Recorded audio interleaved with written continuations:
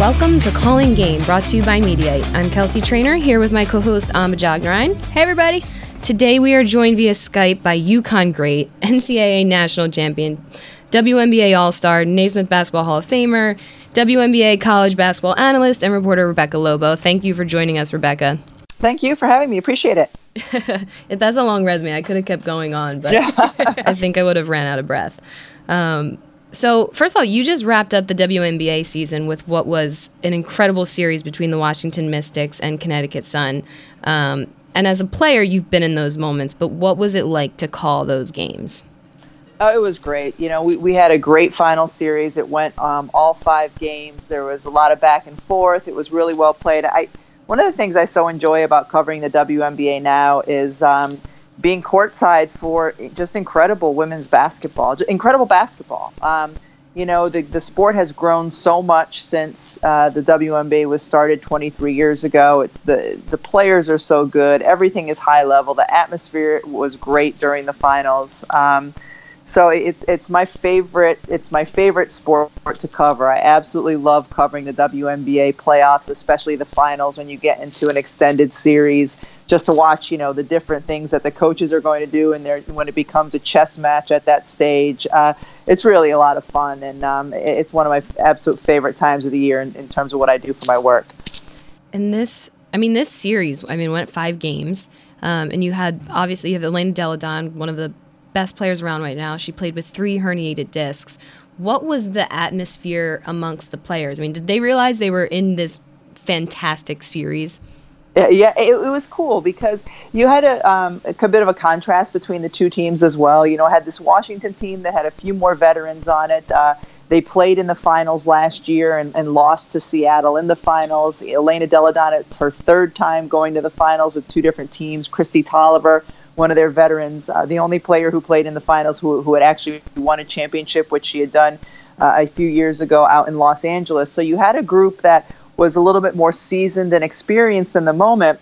And then you had this young upstart Connecticut Sun team who didn't have a player on their roster who was even 30 years old until during the finals when Jasmine Thomas turned 30, a team that felt like they were disrespected in some ways because people had been talking about them not as being full of stars, but a team that was made up a little bit more of unknown players. And so you had those 2 very different vibes from the teams, and it worked well for each of them.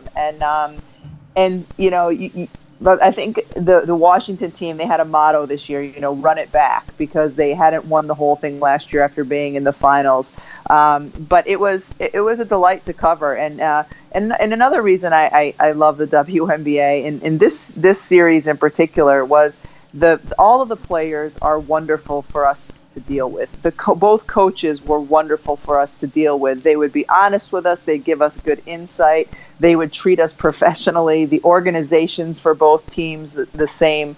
It makes our jobs easier and more fun when you're dealing with good people. And from the GM and president of the Connecticut Sun, and same with Washington down, all the way through their staff and players, they were a delight for us to deal with. And when you're away from your family and you're on the road, and you're covering these great games, but it makes a difference when the people are just good people to be around.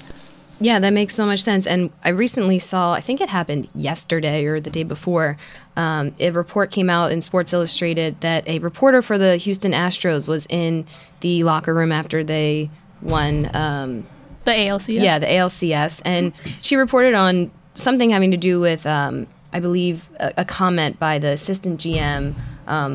It was really unnecessary, and it was centered around like domestic violence and domestic abuse to the female reporters in the room. And I'm sure that you've been in many places where you've been with people who are easy to deal with and who are not easy to deal with.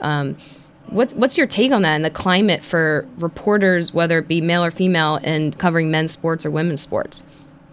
Well, fortunately, I haven't been around quite somebody who has that level of idiocy as as that person from the Houston franchise. Probably because I deal mostly in women's sports.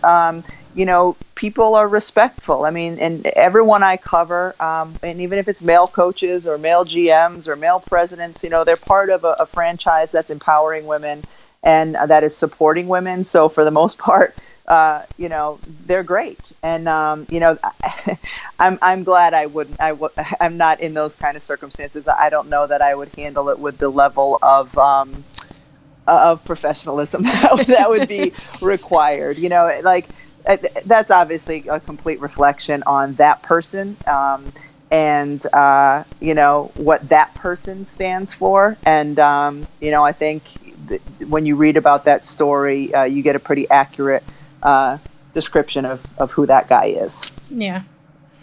So, Rebecca, we talked about how this WNBA season had, something to it, some type of magic to it, and whether that is capitalizing on the U.S. women's national team's success from FIFA, or is it just the caliber of players in general, like Elena Delle Donne? Is this the WNBA's moment? Because I've seen a lot of comments from players, coaches, reporters that, this year and this season is the WNBA's moment. What do you think about that?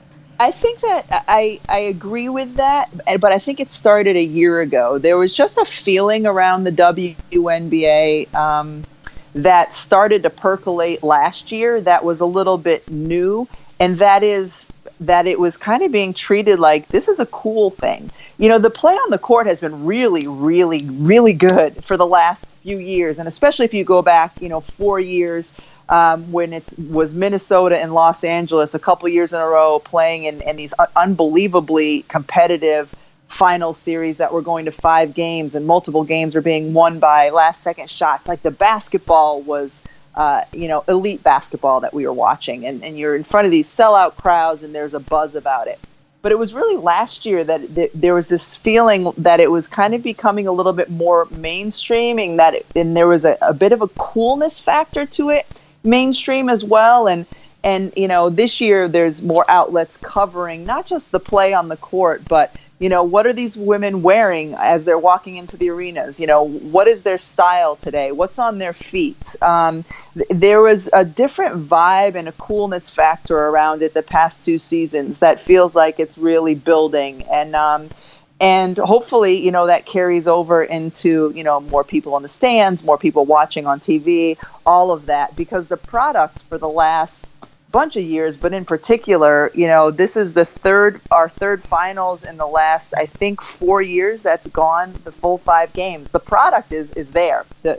The talent, the elite level of play is there, and it just feels like there's stuff around the game that's now in the last 2 years growing and becoming bigger.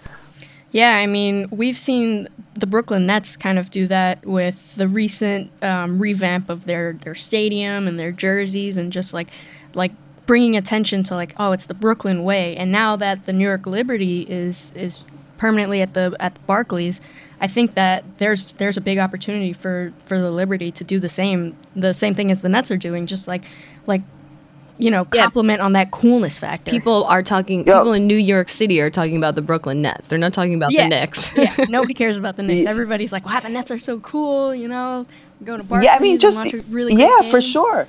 And part of that is where they play. It's what their court looks like this year. It's what their uniforms look like. It's what they did in free agency by bringing players in.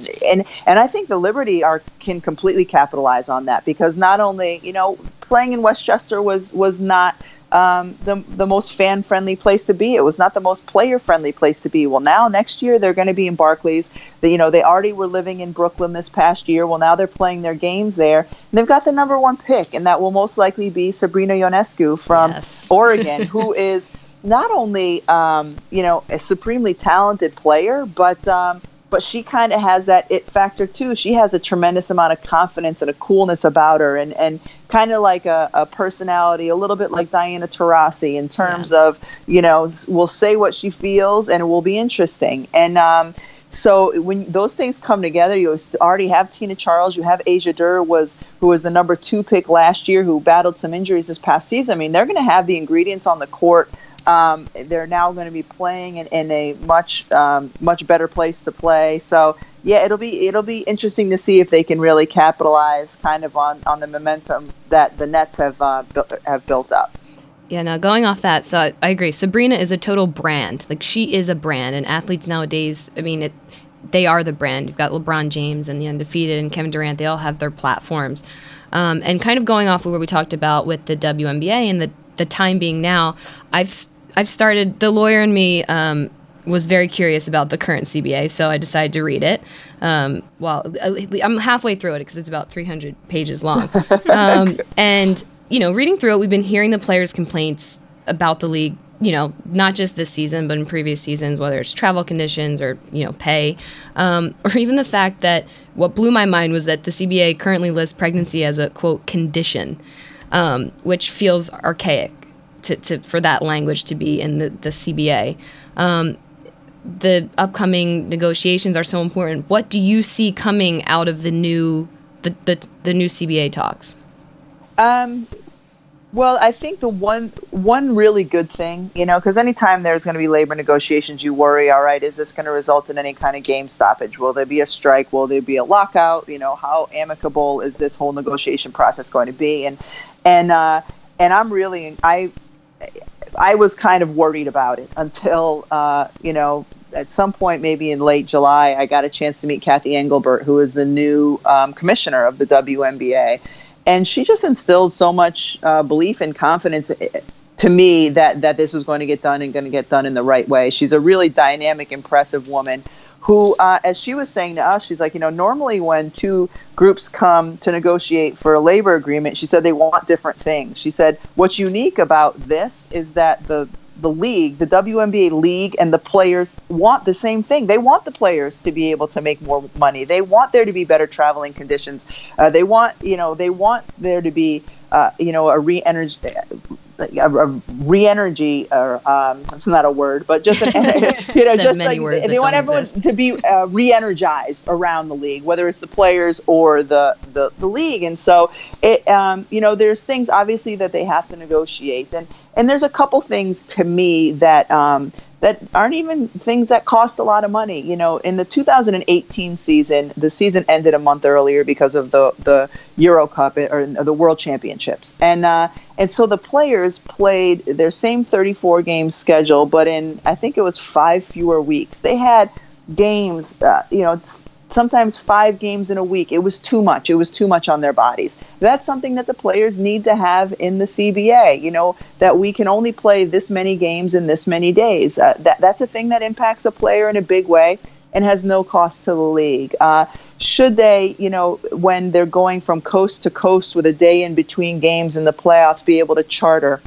Yes, in those circumstances, that should be allowed. Well, look what happened this year. That was the exact circumstance that happened between the second round and the semifinals starting. And so the league stepped up and provided a charter for the teams that were going from the West Coast to the East Coast. They understood the importance of it. So I think there's a lot that can be negotiated that might not necessarily cost dollars, but that will make have a big improvement for the players. Another one is, I think a player in this current CBA can be cored 4 times, which means even when you would normally become an unrestricted free agent, a team has what they can call a core designation, which means you belong to them. You're not truly a free agent.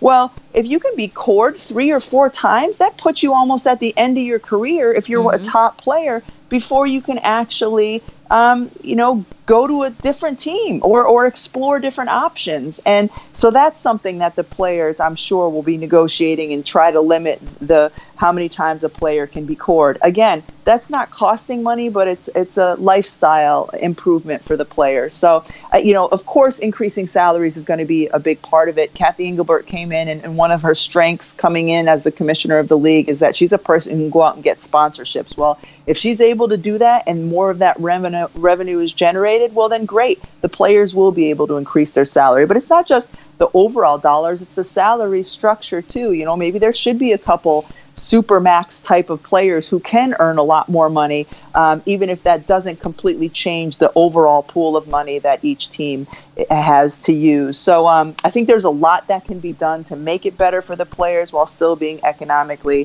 feasible and reasonable for the ownership. Yeah.